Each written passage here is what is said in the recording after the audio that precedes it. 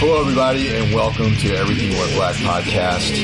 This is another one of those UFC podcasts that I'm doing with Andrew, and this one's for UFC 188.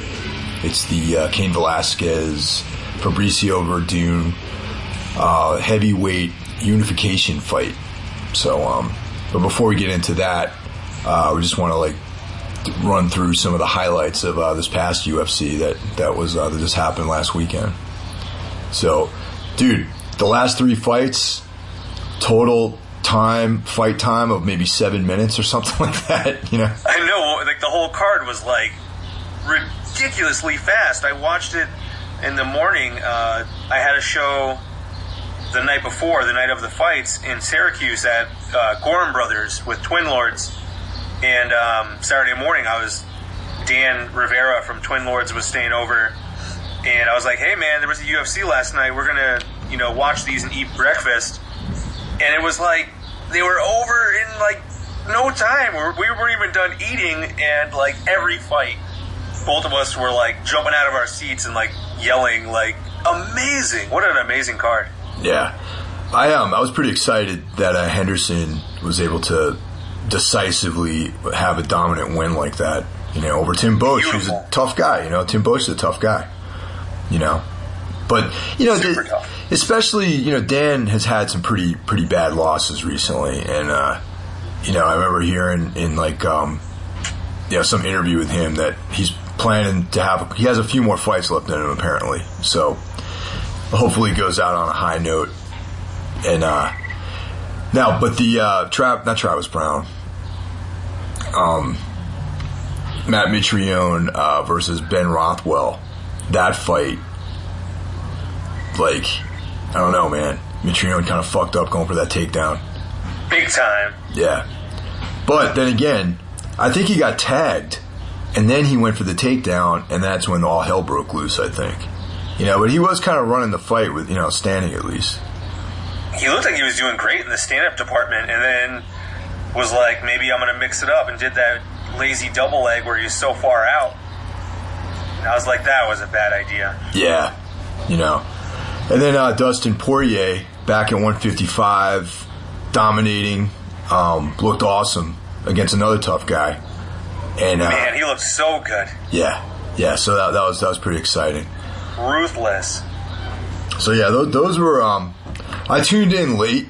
I was at my folks' house over the weekend, and I ended up checking just only those last few fights. I DVR'd the entire thing, but I haven't watched it yet. I mean, I know the results and everything, but I watched through the last three fights live, and I was pretty pumped. But I was like, damn, shit's over with, man.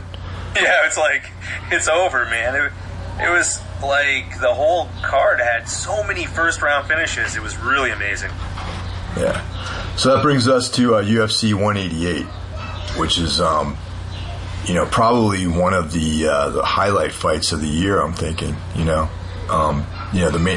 main event obviously is the return of Cain Velasquez, trying to unify the heavyweight belt with interim champ Fabricio Werdum. So I mean that in and of itself is pretty epic, But there's a lot, yeah. And it's down in Mexico, so there's a lot of local Mexican fighters on the card. And, so yeah, you want it. If we start at the bottom, and I'm not saying the bottom, but at the beginning of the card, the Fight Pass fights, I'm not that overly familiar with a lot of the guys on the Fight Pass prelims. Except, of course. I mean, looking at it, I was like, oh man, I hope Mike did some better investigative journalism than I did, because a lot of these guys, I think we can just tear through the bottom pretty easy. The first 1, 2, 3, 4, 5, 6 fights on the card, they do have some standout guys, and let's start at the bottom real quick. I think well, the Fight Pass, I'm like, man, they're buried in there because it's a Mexican card, and there are some guys who are above them. I'm like, I can't believe these guys are above these guys. It's just crazy. Yeah, I just, we got Augusto Dodger Montano versus Cathal Pendred. And that that's on the Fight Pass prelims. And sure? I believe so, man. Let me double check. Listed. I copied them down from Sherdog, and that's listed as the 6th from top fight. Let me go to UFC TV. We'll see how they have it listed. Let's see.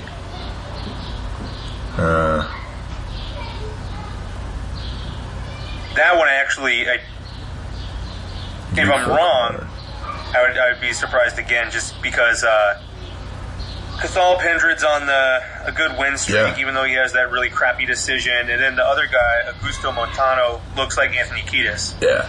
The UFC Fight Pass early prelims, 6:30 p.m. to 3:30 p.m. Eastern, that's Pacific time. It's according to UFC TV. Montano and Pendred are the headliners of the Fight Pass prelims, the early prelims. Oh, okay. Yeah, and I was kind of surprised because Cathal Pendred fought on that Boston card with his buddy and Dennis Seaver, and that was the controversial win over Sean Spencer, which everyone, including Joe Rogan and Dana White, thought that Spencer had actually pulled that one out. So it's hard to say about Cathal Pendred because he's one of those guys who I don't feel like he has any standout skill necessarily. Like, he's not an excellent grappler. He's not a jiu-jitsu guy. He's not really a stand-up guy. He's not a boxer. He's just kind of like medium in all those disciplines, and but still he has like a 16-3-1 record, and I think he's won one. I don't know what his record in the UFC is though. Yeah, it might be 3 in a row at this point, actually. Now I think he lost one. Hold on a second, let me just check this out real quick. I should have done a better job of paying attention to what the hell is. He looks like John Adebayo, sort of, from Burnt by the Sun. Well, so you got John Adebayo from Burnt by the Sun fighting against Anthony Kiedis. Interesting. All right, so according to so it looks like he's 3-0. Yeah. In the UFC. They list him at 16-3 on UFC? No, he's 16-3 career, but he's 3-0 in the UFC. Because all of his other... Of course, I don't think that he's 19 in the UFC, but it's just interesting because you're looking off of the UFC's record of him, right? Yeah. And then on Sherdog, they have him at 16-2. Huh. I just wonder what that third loss is. I don't know.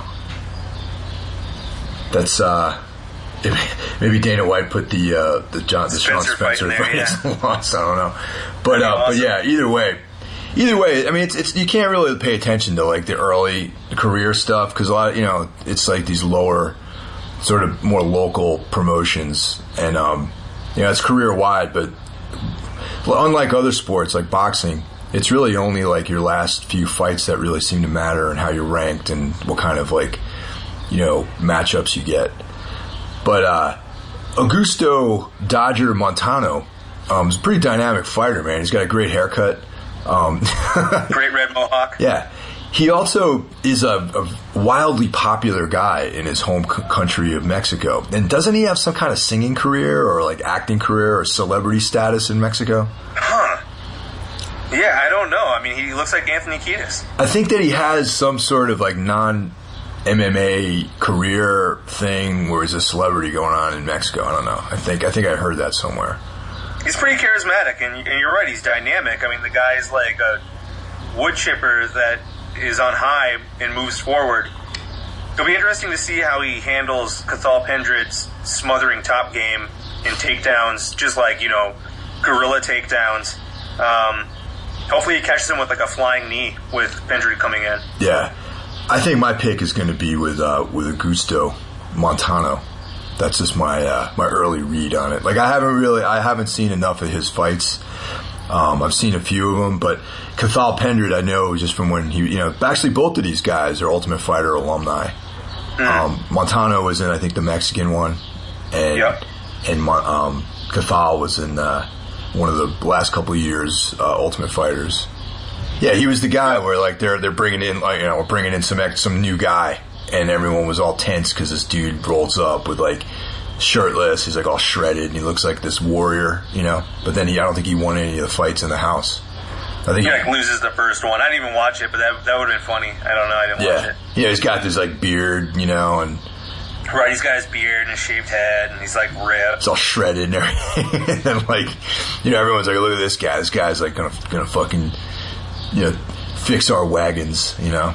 But yeah, he didn't really do too well. So I don't know. I mean, I'm kind of like, I think because he's Irish and there's like a lot of attention on Irish fighters, like he's getting like you know, a meal ticket, a free ticket, you know, get out of jail free card. But he's in McGregor's team, right? Yeah. And so yeah, I think that's the deal, you know. But we'll see. I mean, he's 3-0. He should be 2-1, but he's 3-0. You know. So yeah, I mean, I think that another thing to keep in mind here is that we're talking about some serious elevation. So yeah, I think that's going to work in Augusto's favor too. And Augusto has only lost to Sam Alvey at 185, and Alvey's on a good tear right now. So yep. Yeah, I think that this is some good matchmaking. They're getting someone who is 3-0, you know, regardless of the last one being controversial, and they're giving him, well, they're having someone fight him who could be a prospect and someone that they want to build. They definitely want Montano to win this fight. Yeah. So, you know, hell, if they think, they like to challenge people, so I don't know if they necessarily think it's a winnable fight, but I think that he's pretty damn dynamic, and I look forward to seeing his bottom game and how he can get up from takedowns. I think Cathal Pendred's going to tire out and probably get knocked out by something fun, probably in the third round. Yeah, I mean, I'll go with that. You know, especially since he's not a highly technical fighter, and his lack of technique. Just right, like you're saying, like a jack of all trades, master of none. Yeah, like his lack of technique will mean that he'll be using up way too much energy to do these things, and couple that with the altitude, I think it's going to drain his gas tank pretty quickly. Definitely. Yeah. I don't really have any kind of thoughts on these other two guys on the fight pass prelims. We got Gabriel Benitez and Clay Collard. Oh yeah, Clay Collard, man. Clay Collard had a great fight against Max Holloway. I mean, he had a crazy gas tank. He had super high output, super aggressive, and a hell of a chin. And, you know, pretty much tried to fight back and lost in the third round. I want to say it was like a mount ground and pound, and he just couldn't get out of it, and the ref came in and rescued him. It was either that or it was the rear naked choke. But you know, he's got a brutal pace, and he's so relentless. I don't know. I think he trains at altitude anyways, in with like Grudge or someone, you know, in one of those areas, in one of those high areas like Albuquerque or somewhere around there, like Colorado. I don't know anything about Gabriel Benitez, but Clay Collard is legit. So it should be a very fun fight regardless. Okay, who's your pick? What's the other fight? The other fight is Albert Tumenov and Andrew Todd Hunter. Yeah, Andrew the Sniper Todd Hunter. That's his nickname? That's his nickname. And I thought, you know, going into it, he must be like a knockout guy, the Sniper. Yeah. But he's actually 7-0, and all of them are subs. One is punches, so it's probably that the guy tapped out.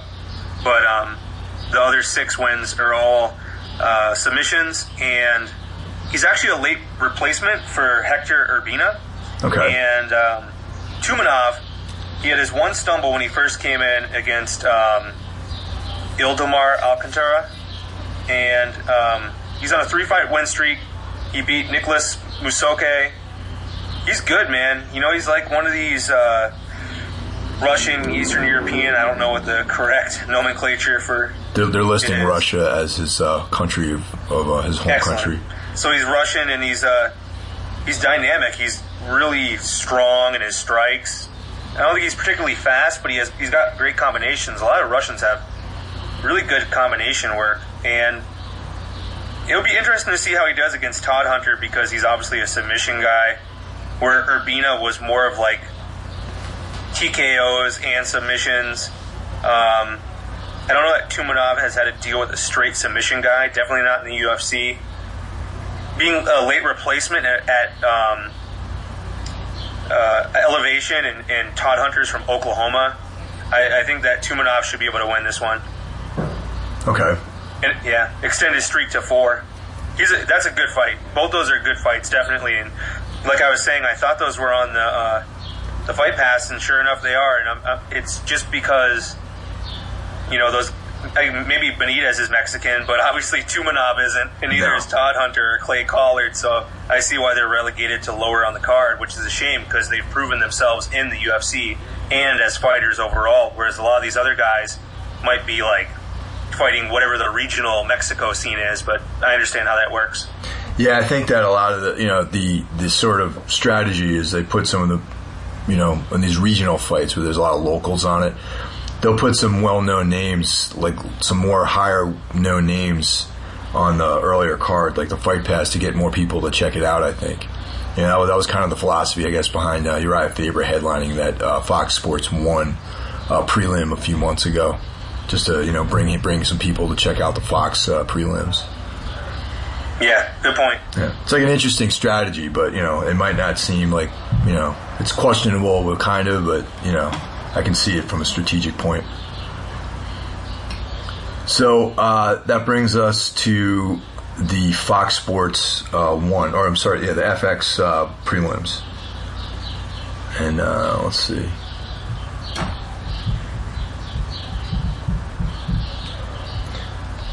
We got Francisco Trevino versus Johnny Case, and this is at lightweight. And, at first I thought this was, I was like, wow, this guy's name is Johnny Cage. That's awesome. Unfortunately, it's not. But Trevino, he sticks out in my head for some reason. He's 12-0. Yep. I know I've seen him. I want to say he had cornrows. Maybe that's what it was. Yeah. And Johnny Case, I don't know a lot about him. He's 20-4, and he hasn't lost since 2010, and he's on a 10-fight win streak. So yeah, they're both undefeated. Good fight. In the UFC there, but they've both won their fights in the UFC. Like Trevino, right. I guess, is 1-0. Undefeated overall. Yeah. But I guess I was referring more to Case. Like he's won his last 2 fights. His only two fights, I guess. I didn't even realize he had fought twice in the UFC. Yeah. Yeah, let's see. He's got Case versus Frankie Perez is a win. And he has a win over Kazuki Tokadome. Oh, Tokadome, that's right. I did look at that. It was a submission. I didn't think either of those were like major signs of anything, so I didn't write them down. But those were UFC level fighters, and you beat them. And I think Tokadome got cut after that. Yeah. So, not knowing a whole lot about either one of these guys, if I was forced to pick, I'm going to pick Case in this bout. Yeah, I agree. I think Case with the more experience on his side, and also I feel like Trevino had good boxing, but maybe was a little wild or was easy to take down. There was something in there that stuck out in my mind in his last win. I think, maybe it might be too soon for Trevino to get somebody so experienced as Case. So next up, we got Alejandro Perez, 16-5, versus Patrick Williams, 7-4, in a bantamweight fight. And I believe this might be Perez's UFC debut. Yes, I believe that it is. He has a loss to Quinones, who fought over the weekend. And Patrick Williams is coming off of that flying knee KO from Chris Beal, landed on him. That was amazing. Yeah, and then Williams is 0-1 in the UFC. Like that's what you just said. Yeah, I mean, I don't know, man. This one's a toss-up, I guess. It's like a toss-up. Yeah, you get Perez, who lost to Quinones, and then Williams, who just got blasted by Beal. I'm gonna go with Perez. I just don't know what the ceiling is for Williams, and I'll side with a guy named Alejandro. Yeah. I was going to, just on a little bit of research I did on these guys, Perez looks like more of it would be my choice for winner as well. Just based on that brutal loss that Williams sustained. But then a flying knee is kind of like a Hail Mary, technique anyway. I mean, anyone. It was nice though. It was in close. It was like right standing in front of him. It was like a flying knee uppercut, pretty much. It's not like he came from outside and came flying in with it. It was like just straight up. It was beautiful. But I was trying to say that technique says more about the guy delivering the technique than the guy actually defending it, because it's like, those flying knees come out of nowhere, man. Even if you're in close like that, and I think that it's less about his defense, I think, because it's kind of hard to like defend something like that. That's just my 2 cents, So now we got Efrain Escudero, Hencho en Mexico. Hencho en Mexico. He's 24-9 versus Drew Dober, an American, 16-5 and 1 no contest. And this is what do we got? A lightweight fight. Yeah. So Escudero. He was on the Ultimate Fighter. Yeah. He won it. He is super boring. He got cut from the UFC because they weren't even pushing him, because he was one of the few Mexican fighters back then. And he got cut. They brought him back, and I think he won his fight, didn't he? His fight back. Did he fight in the last Mexican card? Let's check. Escudero. While you're looking, Drew Dober had that really crappy loss in Brazil where the ref said that he was out from a guillotine that was like not even remotely close to being a finishing move. It was like just like a lazy arm over his head, and the ref was like, he's out, and he's like, what? I'm not out. And thankfully that got turned into a no contest, but at the time the ref said, there's nothing I can do, and then he thought it was going to be a loss in his record. And then he won against Jamie Varner, but I want to say that might have been the fight where Varner, his ankle snapped. Yeah. He's so shop worn, he put weight on it and pivoted, and his ankle snapped. Poor Varner. Escudero has a win. His last fight, was a win over Rodrigo de Lima. Yep. Yeah, and then he's lost 3 straight. Leonardo Santos, Mac Danzig, and Jacob Volkman. So. Jacob Volkman, the crazy Republican who made threats against Obama. Yeah. So so this might be him turning a corner, or maybe not. You know what I'm saying? So, yeah. This one's another kind of gimme. You know what I'm trying to say? He's a good name. He's he might as well be a regional champion in Mexico, except he's American. So hey, here's this guy who's Mexican but is in America. I almost said America. And I think I'm glad that he's back in the UFC just for him, for his career. I think that's got to feel good, and so I'm happy for him. But I've never been a fan, even if he is made in Mexico. Yeah, Drew Dober has a win over Jamie Varner. That's right. That's what I was saying. Yeah, prior to that, he lost 2 in a row. Lost one to Sean Spencer. So this one's kind of like these 2 guys. They came off losing streaks, and they both have wins in their last fight. So it's hard to say. I think since he beat Jamie Varner, but then again, Jamie Varner was sort of in the twilight of his career when he beat him. I'm going to say Dober. I'm going to go on a limb. I'm going to say Dober. I think the only way that Escudero can win is by takedowns, and his striking's just never really gotten up to snuff. I think Dober is going to win. What's the next fight? The next fight is Cejudo versus Camus. Chico Great Camus fight. versus Henry Cejudo. Yeah, this is going to be a good one. Cejudo's undefeated. So my thing is I'm just going to go right out there and say I think Cejudo's going to win. But Chico is a great test. He's definitely a top 10 flyweight. He's definitely probably a no shame gatekeeper to the bottom end of the top 10, and he's crafty, he's tricky. You know, he's got good, sharp striking.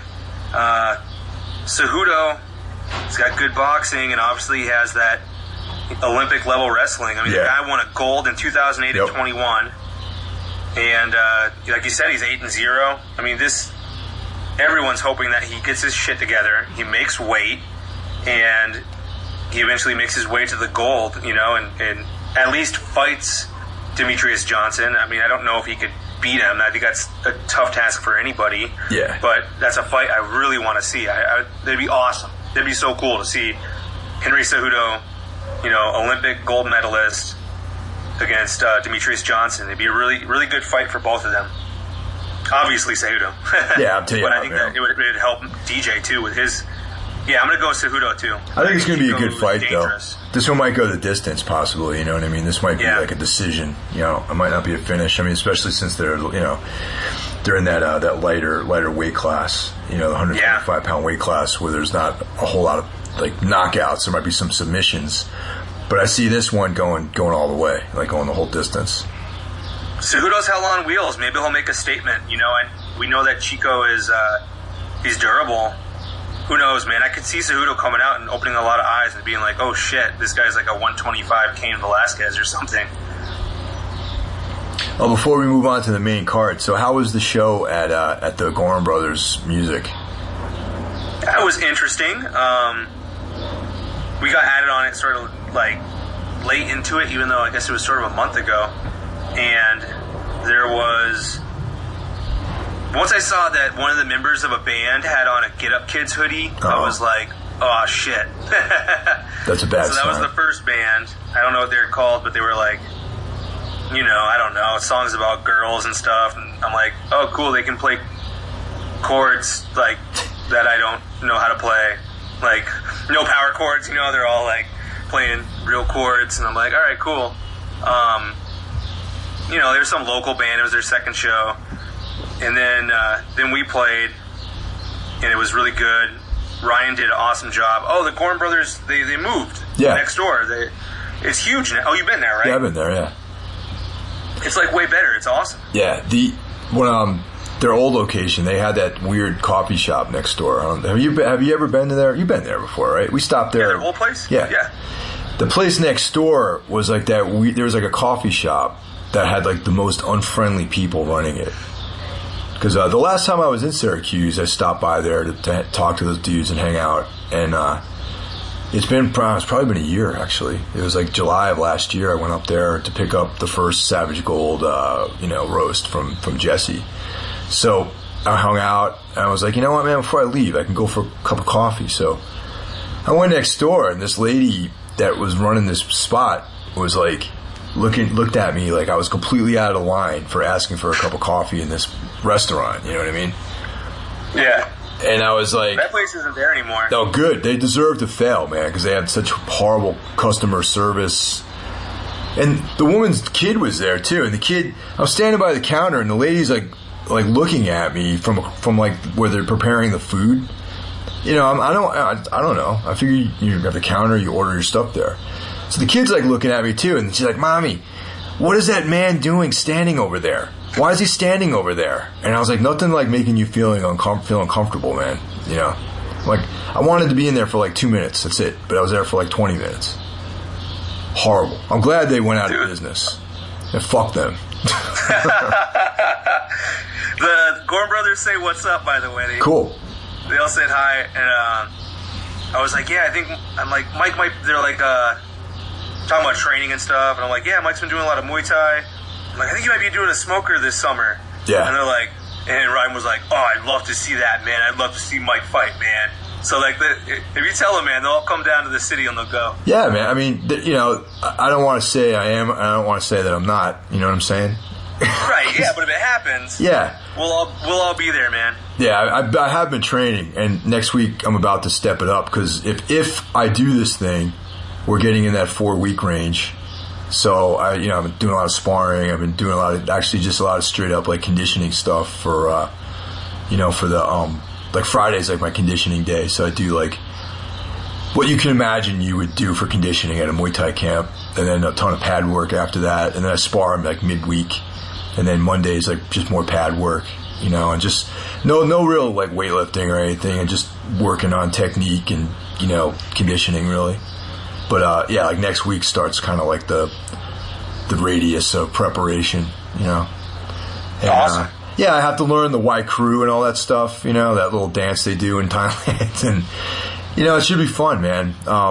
Yeah, so we'll see. I mean, I don't have to make a decision until next week whether or not I'm going to do it or not. But when's the last time you learned to dance? Dude, never. I don't think I'll ever learn to dance in my life, you know. But I don't know. What about you, man? You learned to when the fuck did you learn how to dance? Like, have you learned any kind of dance? When I was a kid, my mom tried to teach me how to jitterbug because, you know, she was so much older. That was like her dance. Yeah. I mean, after if I end up doing this thing, the smoker, after that, I'm definitely gonna get back into you know, training jiu-jitsu. You know, I've been having trouble with my knee, and I finally I started doing this really, really killer physical therapy. Oh, I got the PRP injection, number one, and then I got this PRT. Yeah, I got a TRT injection. Yeah, I'm on testosterone replacement therapy. No, just kidding. Platelet-rich plasma injection, which is your own blood, and they spin it and they inject the white blood cells into your joint, and it helps you actually regenerate damaged tissue. So it's awesome. Yeah, so like my meniscus is torn up, and like I got like some cartilage loss in the knee, and I was in a lot of pain like earlier this year. So I started. My doctor recommended I do that. She prescribed that, so I got this injection, and then after that was done, I went into some physical therapy at the clinic, and then I went into some more physical therapy with this guy Fabian Garcia, who actually trains at the Muay Thai camp, and he's like a next level, like combines like all this different shit, man, like all this like, you know, Eastern like therapy, and then straight up like strength training, and we're doing all this crazy complex stuff where they like connect these electrodes to your muscles, because, you know, a lot of like when you get knee problems, it's a lot of it's stabilization, so you have to rebuild up those muscles because they atrophied. So my left leg was like totally atrophied. My quad was like, you know, I lost a lot of size. So before, rather than just put me under a squat rack and like start banging out squats, they had to kind of, you know, redevelop those muscles. So there's a thing called a Compex, which is like electrodes, and then they just send an electrical current through your muscles, and it contracts your muscles like you're doing leg extensions, but there's no weight on it, so it doesn't put any stress on your joint.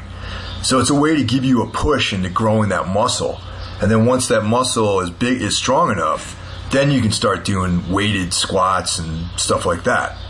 So I'm in the middle of doing this shit, and it's fucking working wonders for me, man. And like, awesome. Yeah, you know, and just building up my calves and working on my feet, and just like, you know, working on mobility and doing all this like, you know, primal movement drills, and it's the best thing I've ever done, man. And it's like, it's almost like we're not even really doing it for my knees anymore. We're just doing it to become like a better athlete, you know. And it's like totally great. And now, you know, I should be done with that right around the time the smoker happens, and then once all that stuff's over with, I'm going to get back on the mat and start training jiu-jitsu again. And because my knees were in such bad shape that I rolled a lot last summer, but my knees ended up just getting fucked up, so I had to like back off a little bit, you know. Last summer it was just like just straight up just rolling, like it would be almost like no drills. We just get on the mat and just roll for like 40 minutes, do like, you know, like 10 5-minute rounds or some shit like that, and just my knees would be just smoked after that, you know. We were doing tough, man. A lot of stuff with takedowns, like starting standing instead of on the ground, and the takedowns on the thin mats like kind of fucked me up. So I kind of got away from that for a while. But anyway, but yeah, what man. Shirt are you? What's that? What shirt is that? It's a Gameness t-shirt. It's like a gear company. You know, they make gis and stuff like that. Cool. Yeah. But so anyway, that's cool, man. I want to make it up to upstate New York this summer. I want to take a run up there, and I want to check out like the House of Guitars and pick up some gear, and then just do visit everyone, like visit Syracuse, whatever, maybe check you out in Ithaca, just like a, sort of leisure vacation weekend kind of thing. You know what I'm saying? Yeah, man. You guys see the waterfalls up here? Yeah. But all right. So now we're on to the main card, and we got Tecia Torres versus my cousin Angela Hill. Tecia, the Tiny Tornado Torres versus Angela Overkill Hill, which is that's an awesome nickname. Oh, dude. I hope she comes out to elimination or something. That would rule. Yeah, somehow I don't think that's going to happen, but yeah, that'd be awesome. Me neither. So both of these ladies are both undefeated. Torres is 5-0, and Hill is 2-0. And they're both alumni of The Ultimate Fighter. And so what's that, 115 pounds is straw weight? Is that the technical? Yeah, straw weight. Yeah. I couldn't find anything on Angela Hill, man. I mean, maybe because she's your cousin, you could tell me a little more about her. Well, Angela is a Muay Thai practitioner. She's definitely more geared towards the stand-up game as opposed to the ground game. And I believe Torres is a wrestler. Am I correct? So Big time.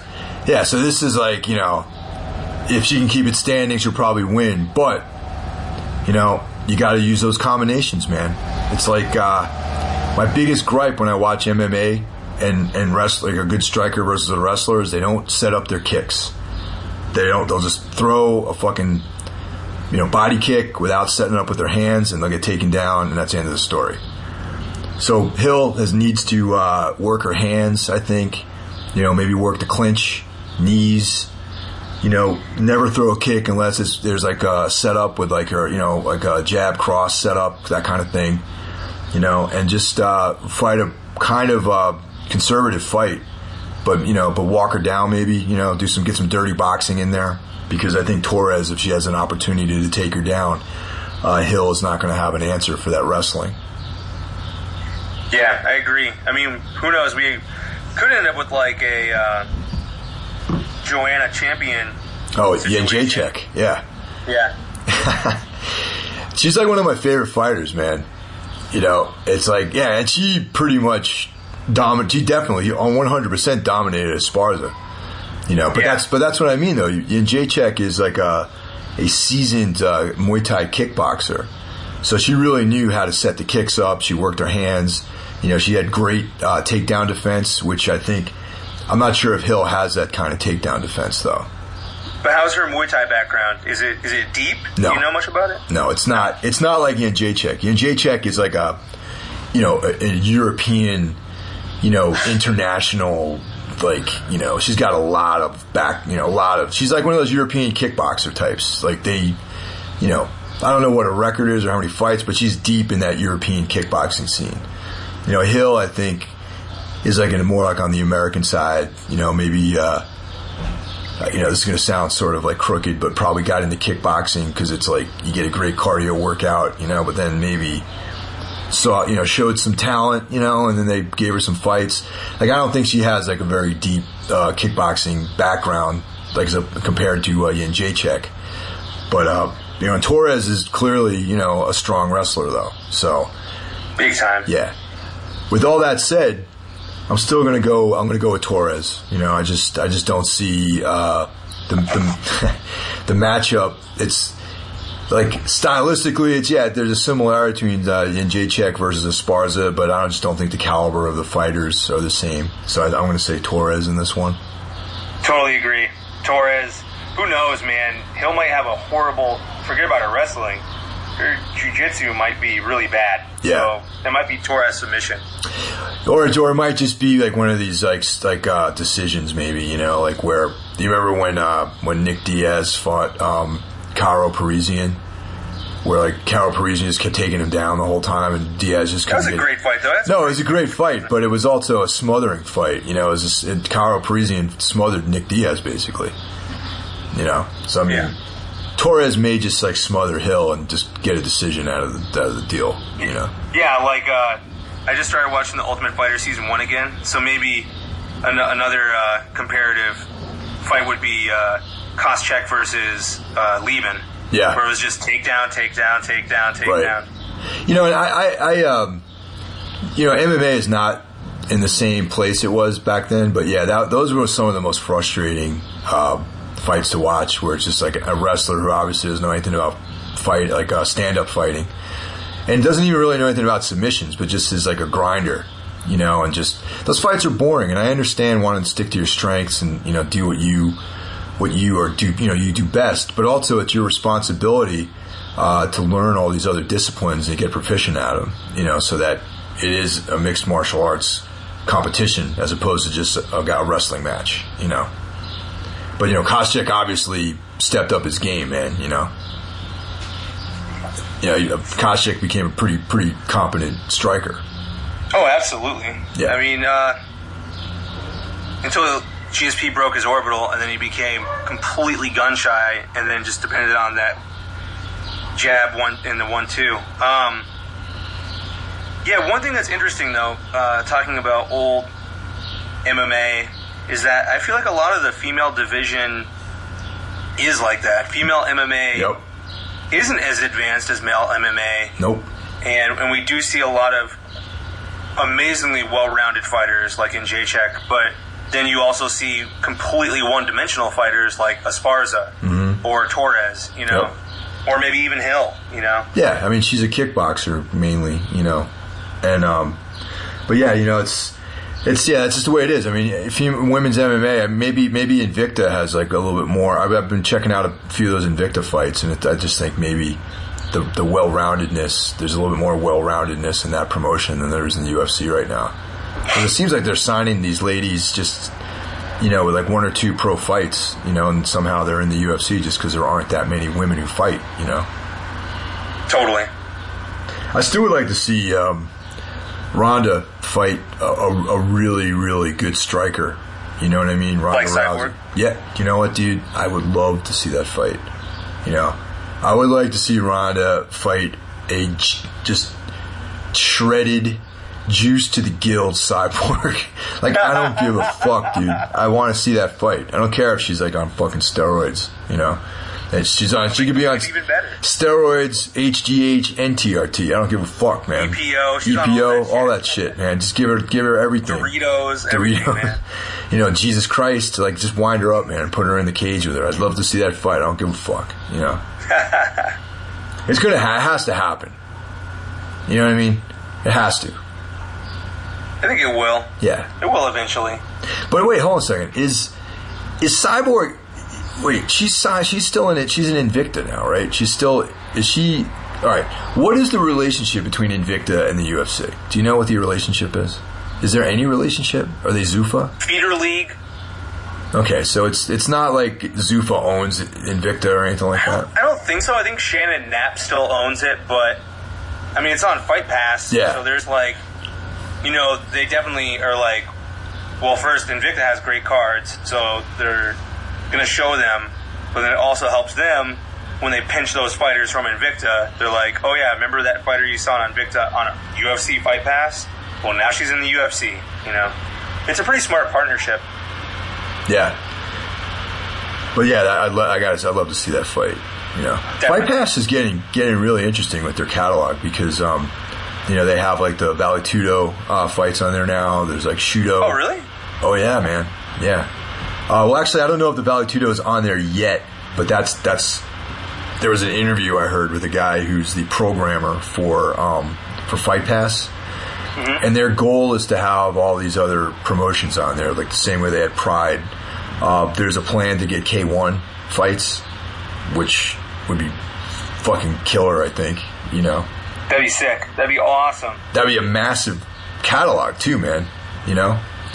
So yeah, I mean that's really cool. Like the guy's goal is like they want the Fight Pass catalog, the fight whatever it's called, to be like sort of a document of modern MMA. I mean, even though K1 is kickboxing, but there were a couple of no holds barred. Weren't there a couple of fights in K1 that actually were more like MMA rules? Yeah, I want to say later on K1 had like some type of MMA crossover. Yeah. But of course, there's, unlike Glory, except for there's that one guy, Pat Schilling, I think. But, Joe Schilling. Joe Schilling? Joe Schilling, thank you. Yeah. Like, there's not a lot of crossover from Glory into MMA. Like, Joe Schilling and that guy from Black Zillions. Oh, yeah. His leg. Tyrone Spong. Yep, Tyrone Spong. Yeah. But, in the UFC, you got Mark Hunt. Yeah. You got Alistair Overeem. Yeah. You had Dwayne Ludwig. Too. Dwayne Ludwig was, Yep. Yeah. But, that's that shit. I mean, I love the old K1 fights. I mean, there's guys like Sam Greco and like those old school dudes. Watching those fights would be really cool to have like a decent Ernesto Hoost. To see like a quality stream of that stuff as opposed to some of the stuff that's on YouTube where it's like taking up a VHS horrible tape. Video. Like all the Andy Hoog videos are like horrible on YouTube. It'd be really nice to see some updated video. Yeah. It'd be awesome. Oh, Crow Cop. Yeah, Crow Cop. Yeah, dude. His Crow Cop in K1 is fucking amazing. All right, so the next fight is Yair Rodriguez versus Charles Rosa. Boston Strong. Boston Strong, Charles Rosa. That's on the main card? Yes, it is. That's crazy. Well, it's the concept of the local Mexican fighters, when they have these like foreign cards, and not to sound like I'm ignorant or anything like that by saying these foreign cards, but whenever they have these international fights, these international cards, there's a lot of local guys on it. You know what I mean? And they end up higher up on the card than they probably should be. But Rodriguez is 4-1. That's why I was like, I thought that was the first fight, and then Boston Strong, whatever his name is. I mean, he lost in his fight against the German guy. Dennis Seaver. Dennis Seaver, thank you. Yeah. So it's like 4-1 versus 10-1. I can't believe that this fight is on the main card instead of Cathal Pendred, Augusto Montano. It's just crazy. Yeah, that's a good point. But it's we got to remember this is also, aside from being a sport, this is entertainment. Trying to keep everyone's interest, man. Yeah, it's weird. I have zero interest or opinion on this fight. Rodriguez beat Morales, who beat Quinones. Rosa lost to Seaver, then won against somebody. Yeah, this should have been like the first fight on the card. Yeah. on the whole thing. I'm going to flip a coin, and I'm going to say Rodriguez in this one. Yeah, I mean, Jesus, it's tough because I'm like, what kind of level of training does Rodriguez have? I don't know. And where does Rosa train out of? Does he train out of like Sit Yotong or something? I have no idea. I don't know anything about him.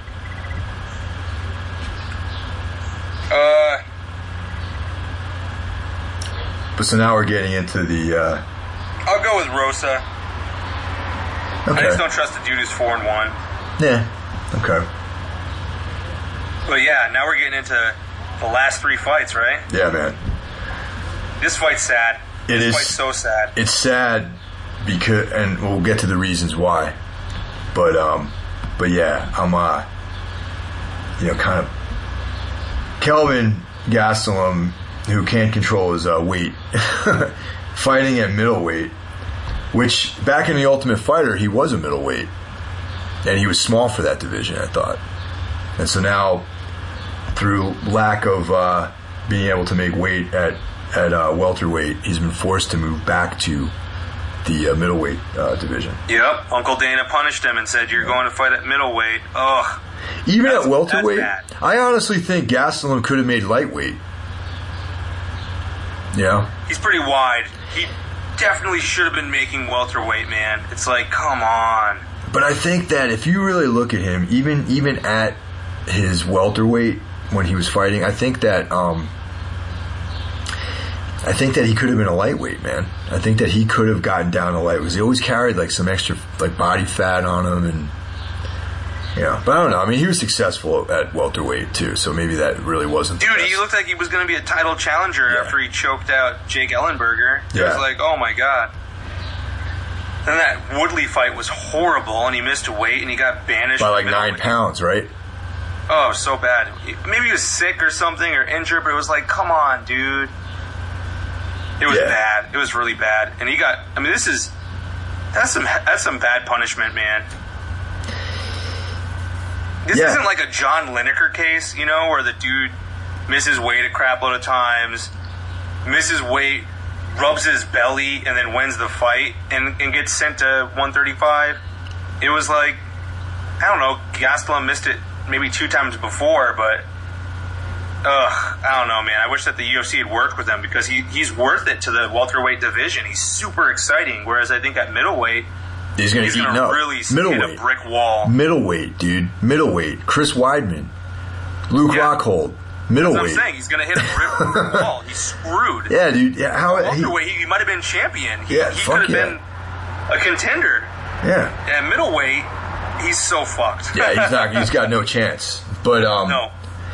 Yeah, man, it's like unfortunate because I think if he had like Mike, well, I think Mike Dolce used to work with him when he was making weight. Mike Dolce was his nutrition guy. So totally. If after missing weight that many times, he should have picked up that business card and gotten back on the Dolce diet, living lean, and made weight and made weight in a healthy manner, you know. So yeah, still in all, man, like honestly, I feel bad for him that he's in the middleweight division, but it's hard. I mean, he's responsible to do that shit, man. You know, and for 9 pounds, man, to be 9 pounds overweight is, unless of course, like you're saying, there's like there's a health reason. But I don't think, was that ever disclosed that there was a health reason why he missed weight? I want to say it was something like he had diarrhea, but it's like, shouldn't he have weighed less? Yeah. You know, man, it'd be crazy. It'd be the craziest thing to do, but boy, would it send a message. What if he weighed in at 170? Oh, at the middleweight fight? Yeah. Yeah, what if he did that? Holy shit. What would happen? I don't know what would happen. Would they sanction the fight? I don't know. That's a good question because pretty routinely, Lyoto Machida used to weigh in under 205. Yeah, you know? Like 199 or something, right? Yeah, but the division is 187 to 206. Hold on a second. Because technically, middleweight ends at 186. Yeah, but okay. I'm just like in wrestling though, like you had to be plus or minus a pound on the weight. Like you couldn't be. See, I don't know what the minus. I don't know what the minus is. I know what the plus is. You can be a pound over, but I'm just assuming that it's like wrestling where you have to be either exactly on or a pound or over or under. Like you couldn't. But you're right. People have been 6 pounds under. I think it would behoove Gastelum to weigh 6 pounds less. You know, show that you can lose the weight, you know? I mean, he's got to do something to get out of this division. Who knows? Maybe Dana will rescind the punishment after he destroys Marquardt. I don't know. Well, yeah. Well, let's get to that, too. I mean, first of all, Kelvin's only 5'9", too. You know?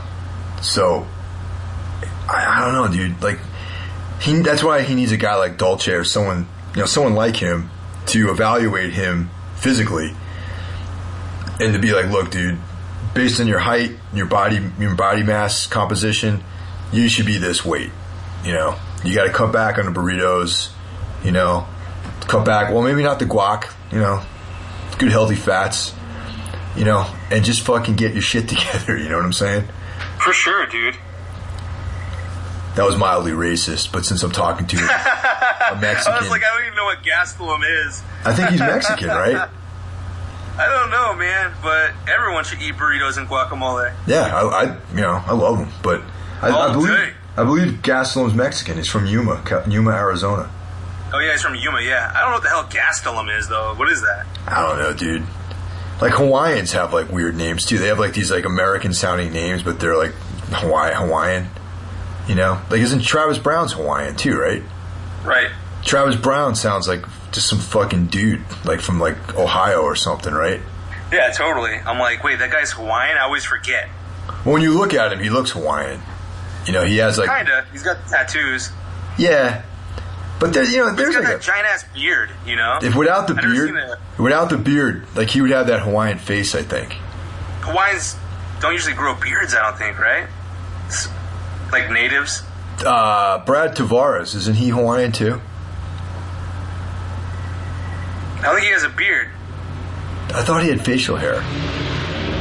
If anyone knows, him with a mustache, but he definitely doesn't have a mustache. That would rule. If anyone that's listening to this nonsense wants to weigh in about whether or not Hawaiians can grow beards, please hit us up on either Facebook or Twitter or something like that, and like let us know if you're Hawaiian and you're listening to this, and you can shed some light on this question that we have.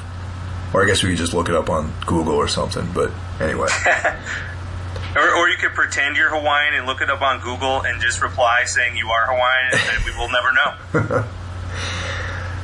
So anyway, that's enough about Gastelum. But I hate to say it, man. For me, Marquardt, though Nate the Great used to be a world beater,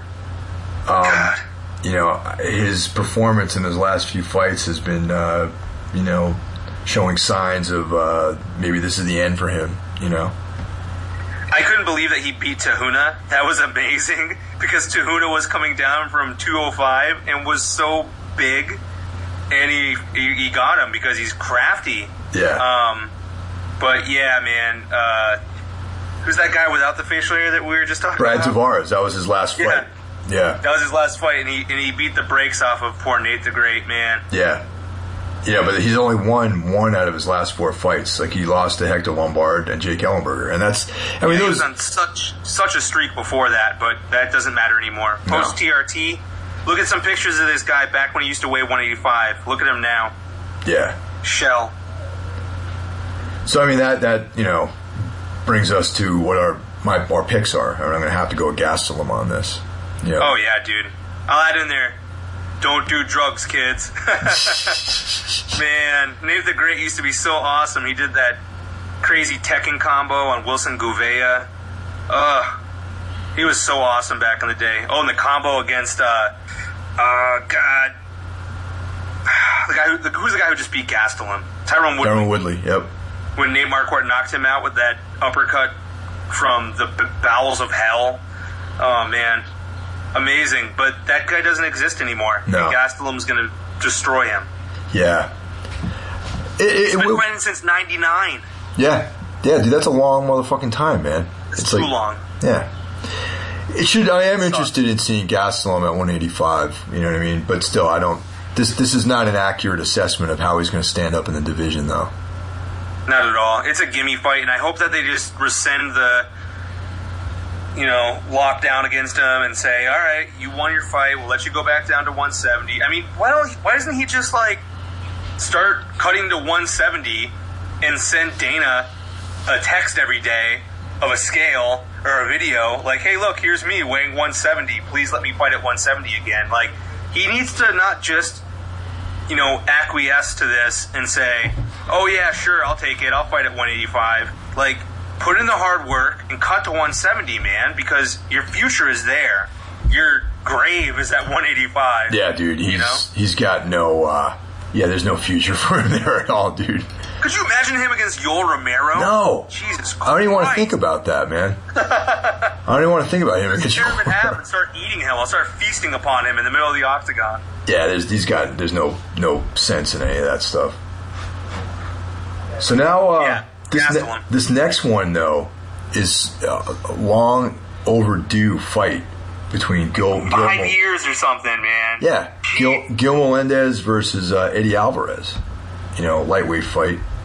And back when Melendez was a Strikeforce champ and Alvarez was a Bellator champ, that's when this this kind of hopes of those two fighting someday started. Maybe even before that, man. Maybe when Alvarez was in Dream. Oh yeah, okay. All I know is there's been a lot of back and forth between those two guys about. Gil's wanted to fight him for a long time. Yeah. So now it's here. This weekend. And it's going to be awesome. Yeah, absolutely, man. I can't think... I mean, two pretty well matched up guys, in my opinion. Alvarez hasn't really... I mean, he fought probably one of the toughest guys in the division on his debut fight in the UFC. He fought Cerrone, right? That was his debut, right? That was tough, man. Something also about these two guys, talking about Kelvin Gastelum going to 170, Gil Melendez and Eddie Alvarez should really fight at 145. I was just going to say that, man. If you look at Alvarez, his frame could definitely go down to 145. It's all muscle. Yeah. Maybe actually lose a little bit of that muscle and get closer to 145 and just, suck those last few pounds of water weight, But yeah, I think that he would dominate at 145. Maybe not, to the top, but he would be. I think more, Mendez and Aldo would stop him. Yeah. Mendez, I think, would knock him out. But he could be a top 10 guy though. I think at 145. Absolutely. Yeah. So I hope maybe that's his future. Depending on the outcome of this fight, maybe he might be motivated to go down to 145. But I guess when you look at it too, if there are already top 10 guys at lightweight, they're probably like, why do I need to cut 10 pounds? I just don't see it working out for him at lightweight, honestly. Cerrone's the top of the food chain in that division, but the other guys at 55, it's like everyone's a murderer in that division, and his physical attributes, I think, put him at the lower weight class, So I don't know. We'll see what happens. I just think he'd have more success down there. Yeah, I agree. I think that someone even like Michael Johnson might give Eddie Alvarez a hard time. They train together at Black Zillion, so they're not going to fight. But just the length of some of the people, What's also interesting about this is I think both of these guys are coming off losses too, right? Is Gil coming off that Diego win? Loss against Tyron Woodley. Oh, no, I'm sorry. Wait, no, what am I talking about? Tyron Woodley. Who the hell? I think Gil lost to Anthony Pettis. Oh, right. Yeah, that's right. what it was. It was the title fight. And, there was before that was Diego Sanchez. He's had sort of a up and down. He beat Josh Thompson. He lost to Benson Henderson. Very close fight. Beat Diego Sanchez, and then he lost to Anthony Pettis. Yep. So it's been second round. The Pettis. I know it was a guillotine submission, and that might have been in round 2. Yeah, I think it might have been round 2. He did really well in the first round. Yeah. The thing that's interesting about these guys too is Gilbert Melendez is 11 TKOs, 1 submission, 10 decisions. Eddie Alvarez is 14 TKOs, 7 submissions, 4 decisions. I know they both have good gas tanks. Obviously, Melendez has a relentless pace. Alvarez is not going to submit Melendez. That's not going to happen. No. The thing that's tough is we've seen Alvarez get rocked, go down, get up, fight. We saw Melendez get dropped by Diego, which was crazy, and then get up and fight.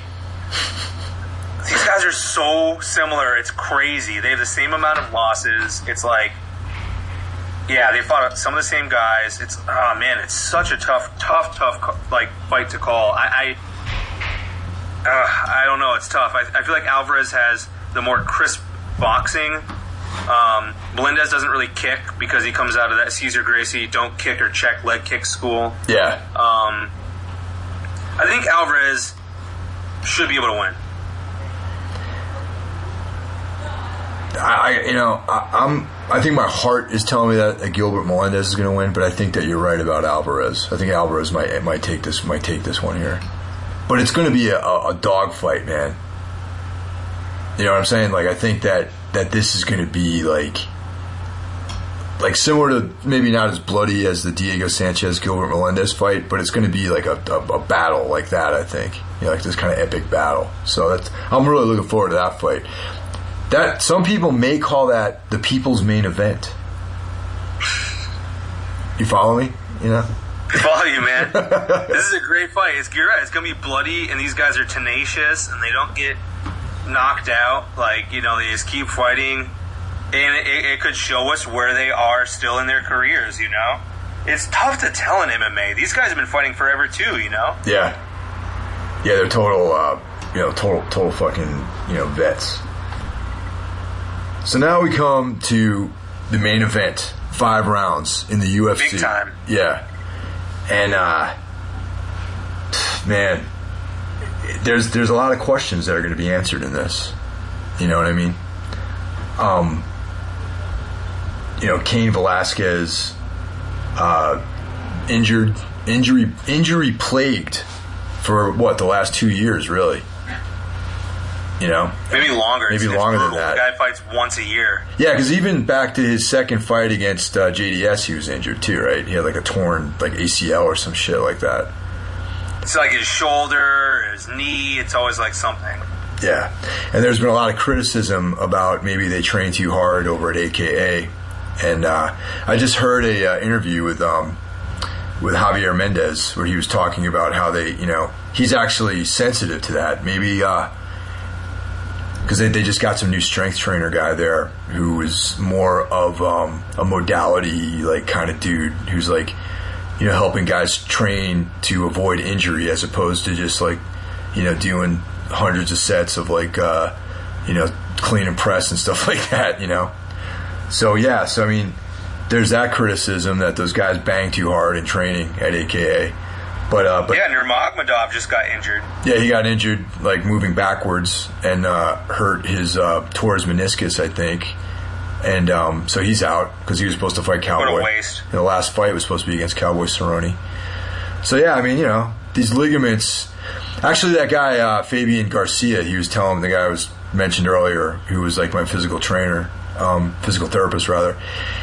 We were talking about star jumps. It's this conditioning move, and he was saying his assistant is this girl who's maybe 110, 115 pounds, and he was telling me, he's basically your ligament and her ligament are the same. Your joint and her joint are exactly the same, except that you're 210 pounds and she's 115.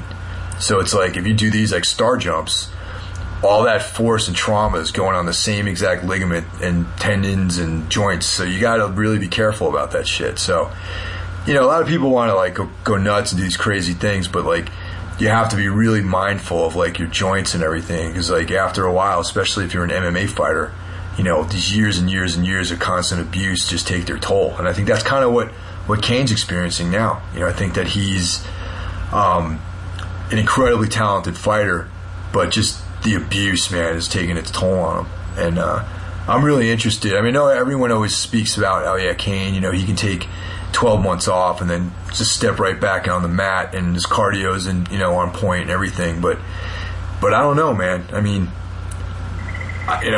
that's a big question in my opinion. Absolutely. I mean, is this the third injury that he's had? I'm at this point, how many times can you get injured before it just all unravels? And he's been amazing when we've seen him fight, but it's been a long time since we've seen him fight consistently.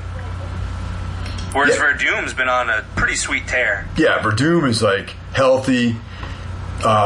Somehow he figured out how to strike, effectively. Yeah, Rafael Cordeiro. Yeah, the shootbox guys, and and now it's he's coming into his own, man, as a legit, stand-up guy. And he's on off of his back. He's a master jiu-jitsu player too. And he's beaten a lot of fucking tough guys, man. Yeah, man. Fedor, Nelson, Big Nog, Brown, Hunt. Yeah, Mark Hunt. The last fight was against Mark Hunt. Yeah, that was a knockout KO, right? Yep. Yeah. So with that knee. Yeah, that's right. So. The fight's, I'm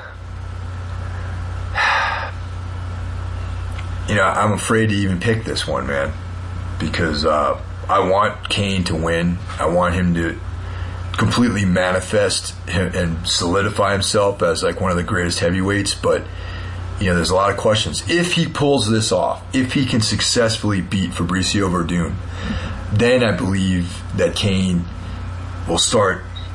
If he can stay healthy, that is, will solidify his legacy as one of the greatest heavyweights. But that's a big if, man.